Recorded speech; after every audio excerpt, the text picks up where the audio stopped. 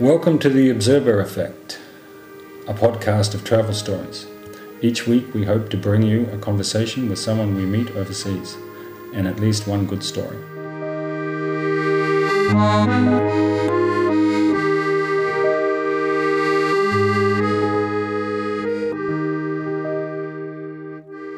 Episode 111, Stolpboerderij Harn, Ilpendam, where Jeannette remains a geographer. Once, in the middle of the night, just outside Amsterdam, I lifted the latch of the door on the barn where I was sleeping, slunk past the handsome golden retriever named Brum, and walked a ways into the fields to lie down on a dike and look at the sky. I counted 16 shooting stars through the mist. To look at the stars always makes me dream, Van Gogh wrote to his brother, as simply as I dream over the black dots of a map.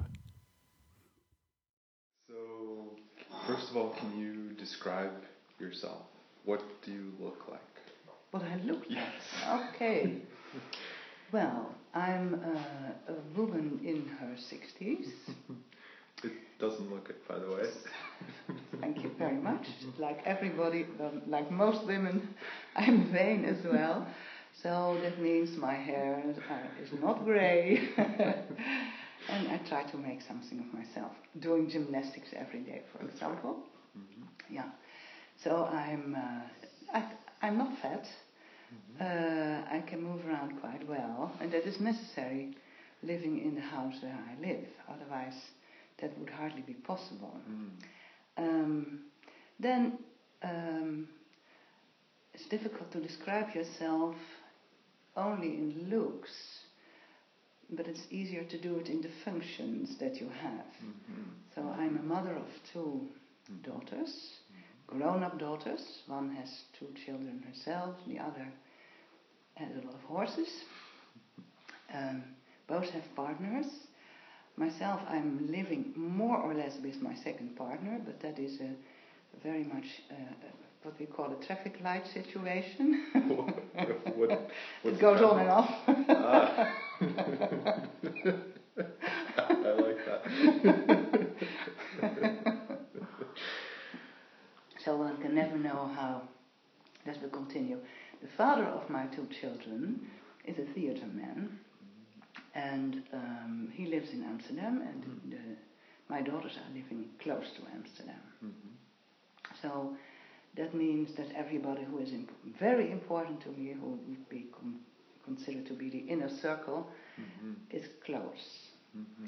I'm the eldest daughter of a family of 6 children. Mm-hmm. I have one elder brother, the rest is younger, so that means I've always been someone with a lot of responsibility and someone who always had to do a number of things in the house and being the wisest, things like that. Do you think that is that part of what makes you so comfortable as a host for Airbnb?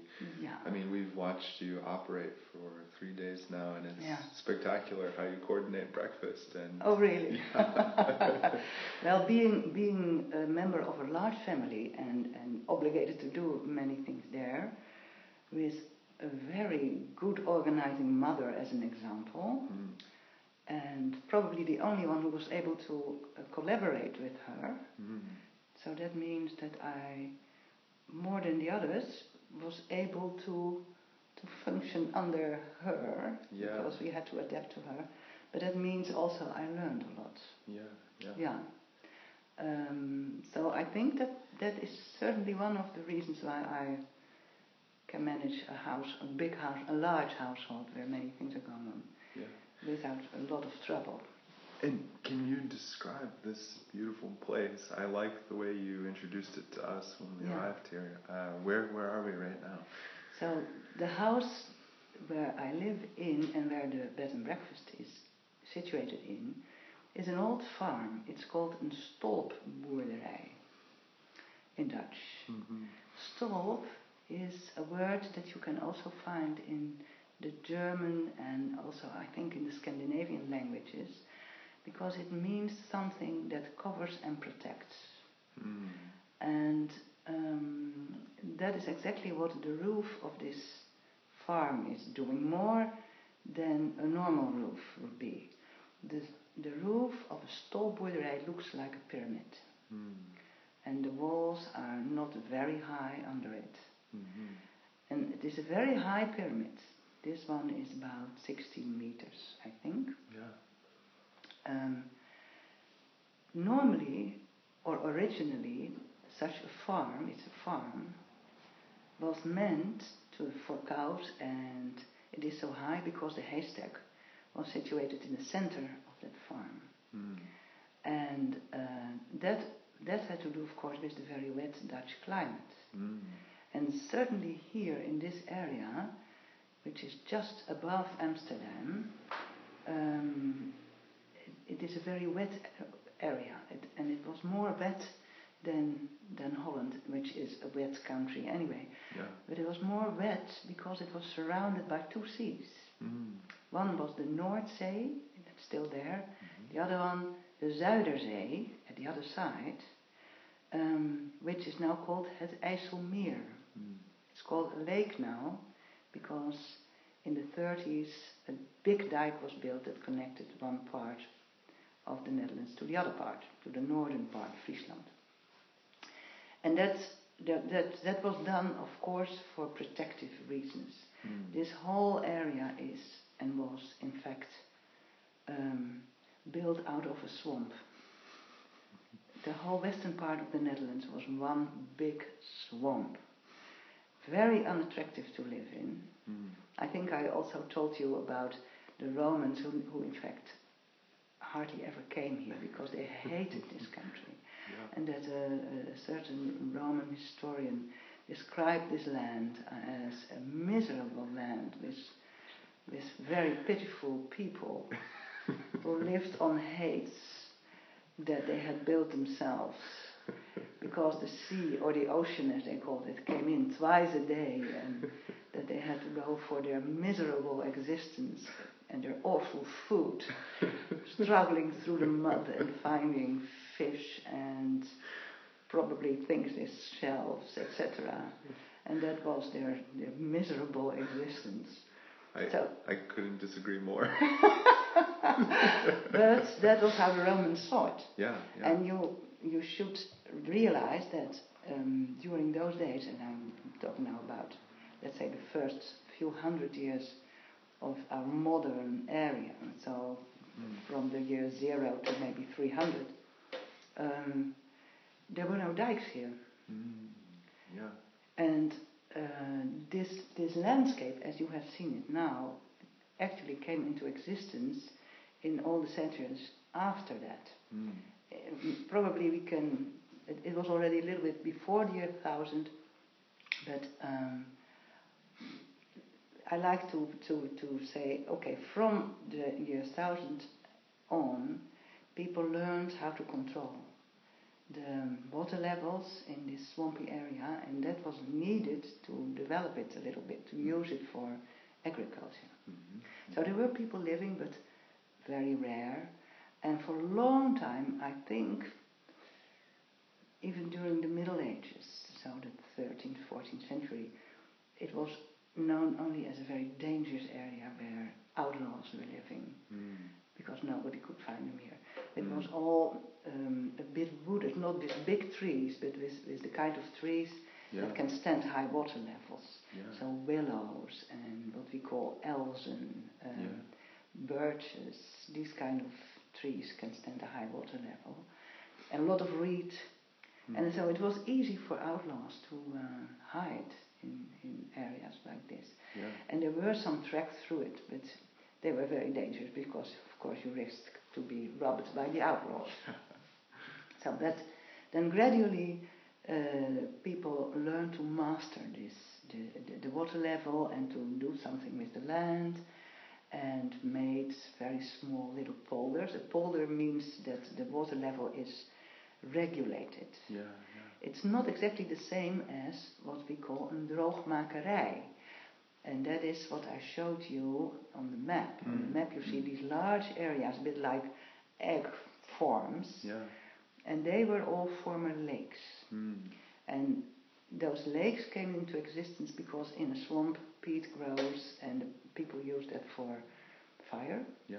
And that made, of course, the whole soil very weak. So water came up as soon as you removed the peat.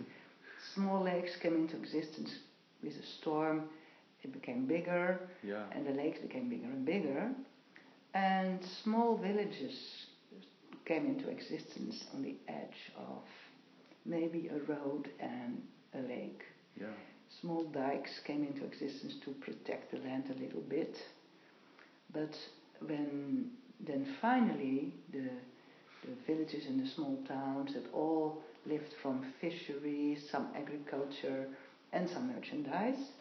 But finally, when Amsterdam had outgrown the rest, because first, for a number of reasons, it became more successful than the others, gradually Amsterdam entered its so-called golden age, the 17th century. Then the technical know-how was far enough developed and the money was there because Amsterdam really became rich. And that is the moment when the Amsterdam merchants decided to empty the lakes. And they became droogmakerijen, which means land,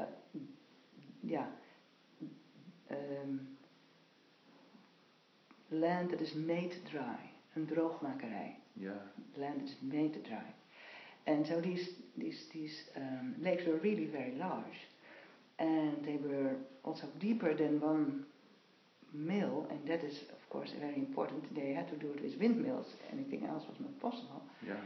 So with the windmills, they dried the lakes. They emptied the lakes in canals that were constructed around the lakes. So you needed 2 dikes, canal, and then and windmills, and then you could start pumping with the windmill. But of course, one windmill could only bring the water 1 meter high. So most of the time they needed a number of windmills in a row to really empty the lake, because most of the lakes were at least 4 meters, sometimes deeper. So you needed 4 windmills in a row, with a piece of water in between, and then next windmill. In Dutch it's called a molengang. And you can see the most beautiful version of that in Kinderdijk, but you also, and that's Zuid-Holland, Southern Holland. But you have also in Noord-Beemster or Schermer, one of the droogmakerijen here, a bit more to the north, you can still find examples of the molengang. And so that is why we like to say God created the world, but the Dutch created the Netherlands. And there's a lot of truth in that. Because this land is really man-made. Most of it. And then about the farm.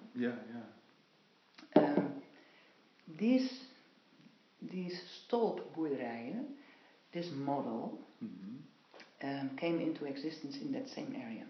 So in the 17th century, the design for the Stolpboerderij was made. It was very modern, and as I remember well, I think the typical Stolpboerderij, Stolp farm, was for 16 cows.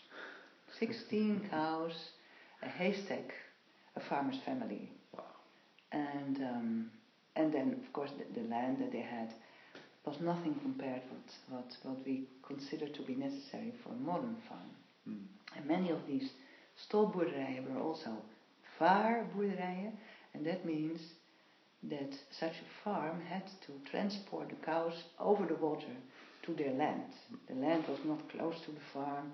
It was mostly for heritage reasons scattered through the area, and there was a lot of water in the area, so the ways of transport was do it via water. So the farmer had to bring the cows in spring to the meadows and in autumn back, but because they were kept here not for meat but for milk, he had to go there by boat twice a day to milk them. What a life. Yeah. So different from our life. So do you know how old this particular house is? Is a bit over a century old, as far as we know. Yeah. So not very old. most likely it is built on the fundaments of another Stolpboerderij. Yeah, yeah. Because the village of Ilpendam, where we are, meaning a dam in the small river Ilp, and Ilp means willow. Wow. Yeah. So there's this very small, more a creek. Yeah, coming from the swamp that is still there. The part of that swamp is still there. It's called the Ilperveld. yeah. Lots of willows, Ilp. Yeah. And so that came here and ended in what was then called the Purmer Lake. Wow. And that's now called the Purmer Droogmakerij. Yeah, yeah. And so it ended there. And very often at such a point they built a dam just to make sure that there would be no floods, etc. And then a village came into existence. So this village is probably has its beginnings in the 13th century, maybe a bit older. Yeah. I think I know the answer to this question because I asked already right away when you told me all this before, but for the sake of the listeners, how do you know all this, and how are you so eloquent speaking about all this? Well, of course I had my education in the right direction. I'm a geographer, and I studied at the University of Utrecht, geography, and I taught geography for a number of years. It's not what I did all my life. I stopped already during my early 30s teaching. Did many other things as well, but I've always kept my love for the landscape and for geography in general. Yeah. For me, geography is not knowing about places and towns and where they are situated, but is about the existence of the landscape, reading the landscape. That is for me geography. Tell me more. It is when I explain to you about the levels in height that you have here in the area.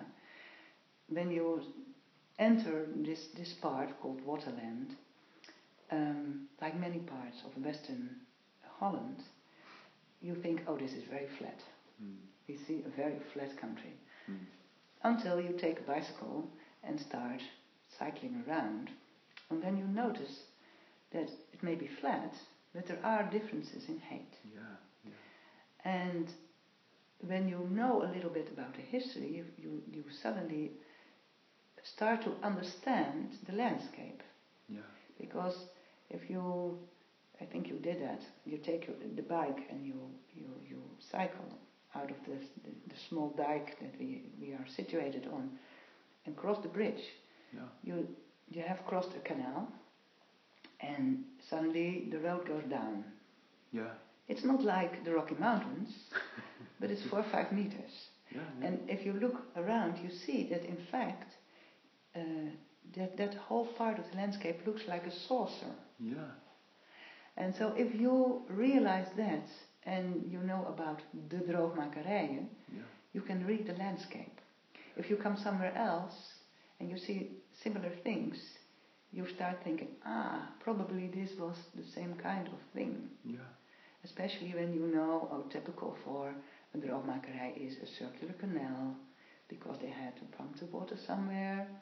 And these typical farms are also belong to this region.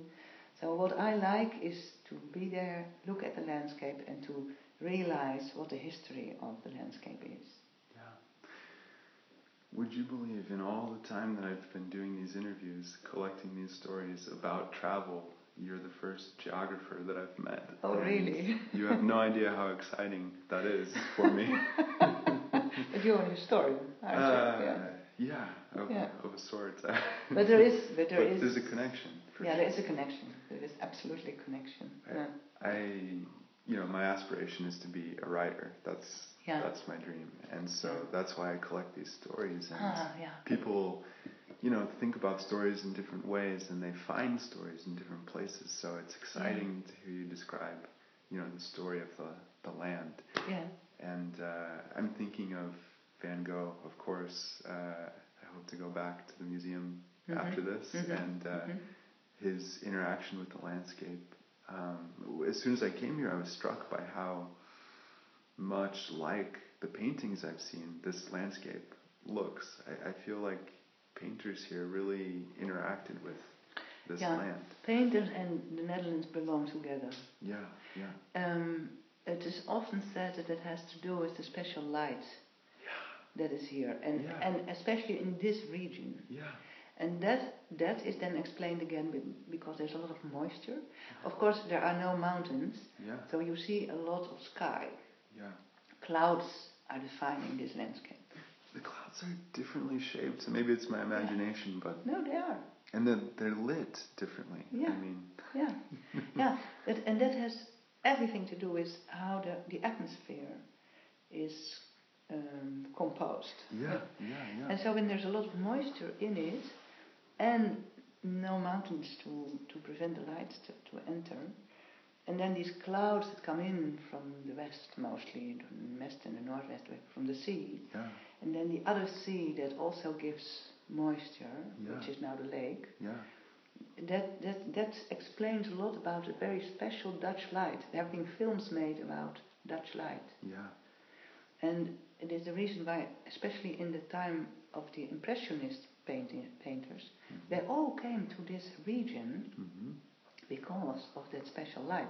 Because then you had the pointillist, all the different styles that belong to the Impressionistic wave. Yeah. And they loved the light here. Yeah. There's one quite interesting hotel, restaurant in Volendam. It's called, what is it called? Spijker, I think. That exists already for quite a long time. And a lot of painters came there and stayed there. But as you know, painters should be very poor during their lifetime. And they were. Yeah. So they paid very often with paintings. Yeah. And so this hotel is filled with paintings from that time. I wish I had known. Okay, we have to come back. So it's not the food that makes it special, but it is the painting. Yes. So, why did you become a geographer? Why were you drawn to that profession? Well, I cannot say that it was a choice. It was very much like my biggest wish. No, I was always very interested in farming. And I had been thinking about being a veterinarian, but I wasn't strong enough for that. And so the reason why I did that is I wanted to having to do something with the earth, more the earth, not especially nature. Then I could have studied biology, but the earth and the way people are using it.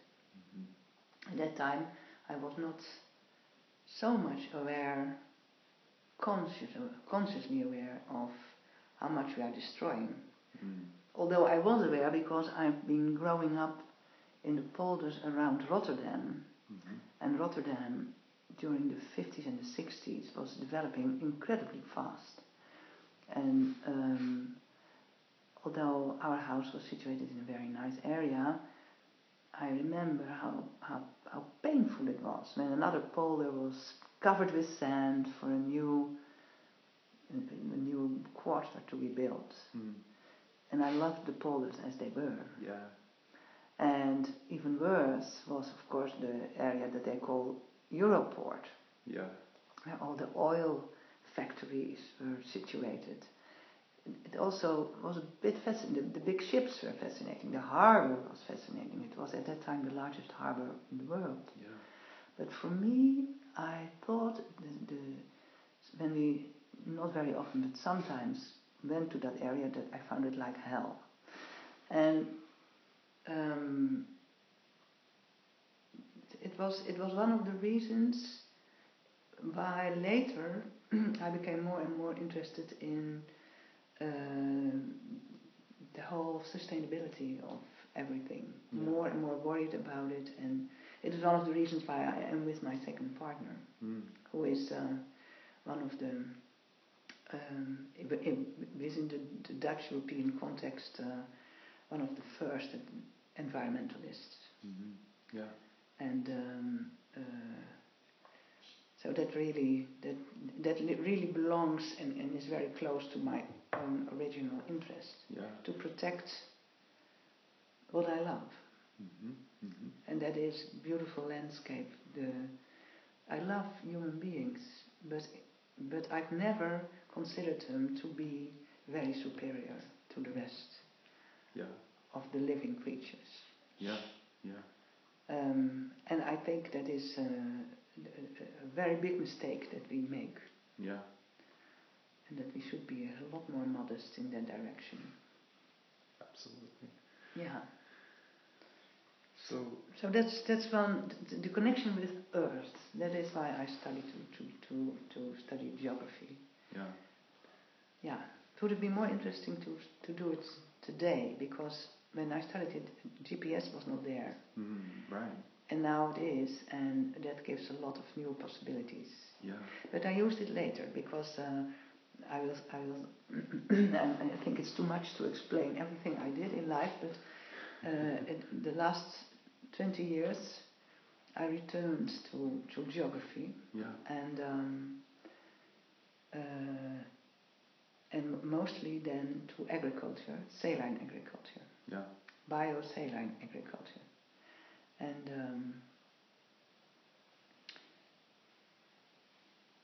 it really helps that there's GPS. We did a number of projects also in collaboration with agriculture institutes in India, Pakistan, Bangladesh, Dubai, the arid countries where salinity is more urgent than somewhere else, and of course the new methods really help. Yeah. To build systems that help you to understand what's happening and what potentials there might be and certainly will not be. Yeah. So that sometimes I wished I would have studied geography in those days. Now. Right. Yeah. Well, this brings up kind of the end of the interview. So the theme of the interview is how travel changes people. Mm-hmm. You know, and you mentioned several other countries there. So I'm curious, have you traveled much in the way of geography, or has that led you to focus on this particular place? Or the funny thing is, when I studied geography, it was the thing to do, to go to Africa and start developing the African countries. And I never wanted to do that. I've always believed that the solution for the African countries has to be found here by us, and as far as we can contribute to that. Yeah. And that it is hubris to go there and tell them what to do. Yeah. And I still feel that very strong. Nevertheless, when I started to work in biosaline agriculture, the push of the work led me to a number of countries. Yeah. And it only confirmed my belief. So I've been a lot in Mexico, northwestern Mexico, where we collaborated with, especially with one Mexican that I still go to quite often, José Ramón Noriega.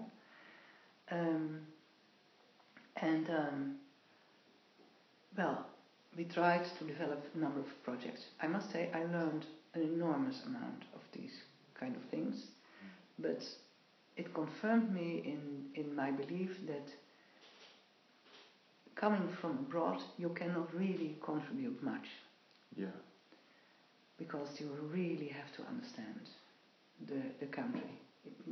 When you start living somewhere, then maybe you can really contribute. Yeah. But so it's against my whole belief in as what I just explained, to go somewhere as, for example, an engineering office and say, okay, we are, these are methods. here we go, with that technology, etc., etc. I think we ruined many things doing that. Yeah, yeah. And that it does not really contribute to the development of countries in general. Mm-hmm. So, of course, that is not, I think the whole development aid has changed a lot, and that this conviction is now quite widespread. Yeah, yeah. And so what I still do is I still collaborate with people in northwestern Mexico, trying to develop markets for the products, but the markets are here. Yeah. And other markets are there, but that is what they have to do. Yeah, yeah, yeah. So my traveling has therefore, and also for reasons of health, be confined to, well, United States, Mexico, Asia. I've never been in Africa except for the Cape Verdean islands. Yeah. And so it's not that I travel the whole world. It's also not my wish to see the whole world. Yeah, yeah. Because, of course, when you see the beautiful areas, etc., who wouldn't like to see them? Mm-hmm. But I've always liked more to be somewhere and have something to do than being a traveler just for traveling. Yeah, yeah, yeah. Which seems to be a little bit contradictory to the idea that you shouldn't go there and tell people what to do, but you can work somewhere together with others. Yeah, yeah, yeah. On projects that mean something for both areas, and not having the idea of I come here to develop them. Right, right. So right. that. So being there and having something to do, that is something I always liked, and it learns you a lot about a country. Yeah. And so I always prefer to be somewhere a bit longer, and not travel like this. Not like the Americans. Like us. Do. Yeah. I completely agree with you. Well, you were staying in Spain for quite some time, I think. Well, we lived in Korea for 3 years, and China for 1 year. Yeah. And China. I visited China as well. Yeah.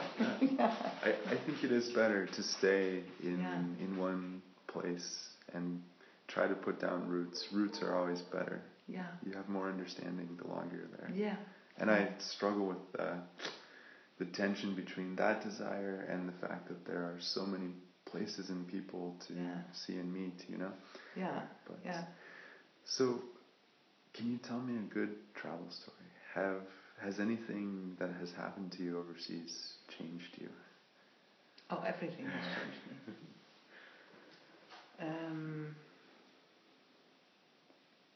There are several stories, of course.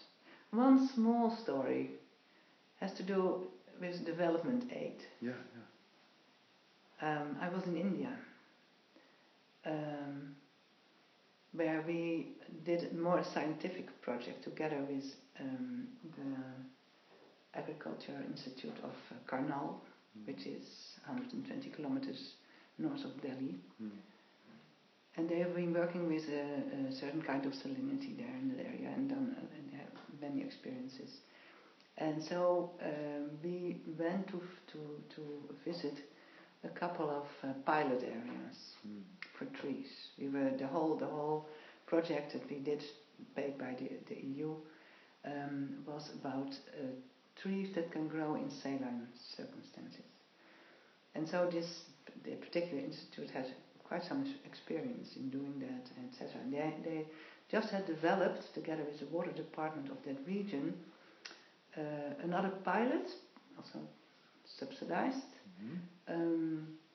to prevent the water level to come up too high, because that is one of the reasons that salinity occurs. And in that particular area, salinity was occurring, and so now they had done an experiment with trees that used a lot of water, could handle salinity. I think it were eucalyptus trees, because they can do that. And that they would function as natural pumps.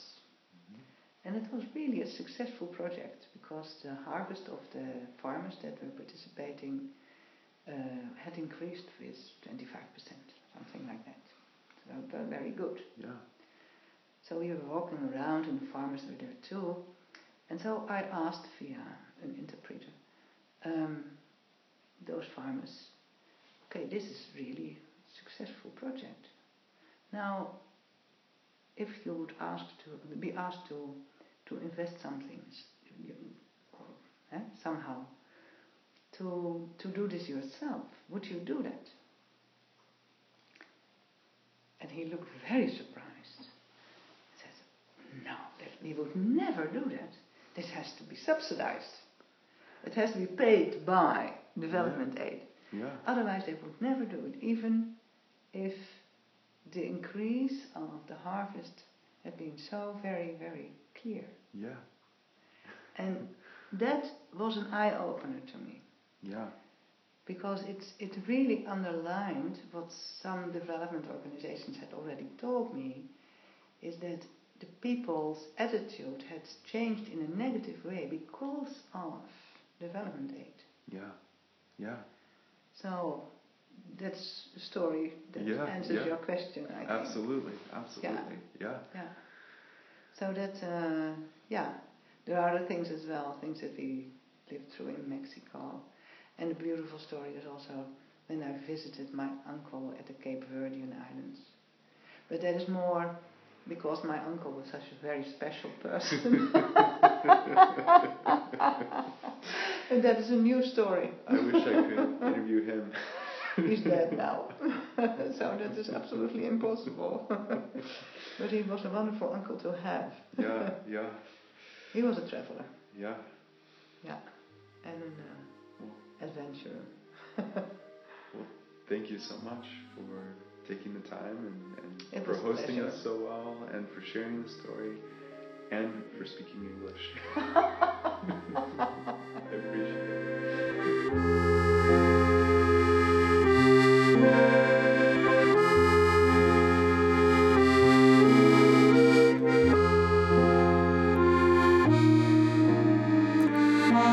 Thank you so much, Jeannette, for talking with me and for being such an incredible host. For everyone listening, if you go to Amsterdam, consider staying in the village of Ilpendam with Jeannette. You can find her wonderful home listed on Airbnb and on our webpage.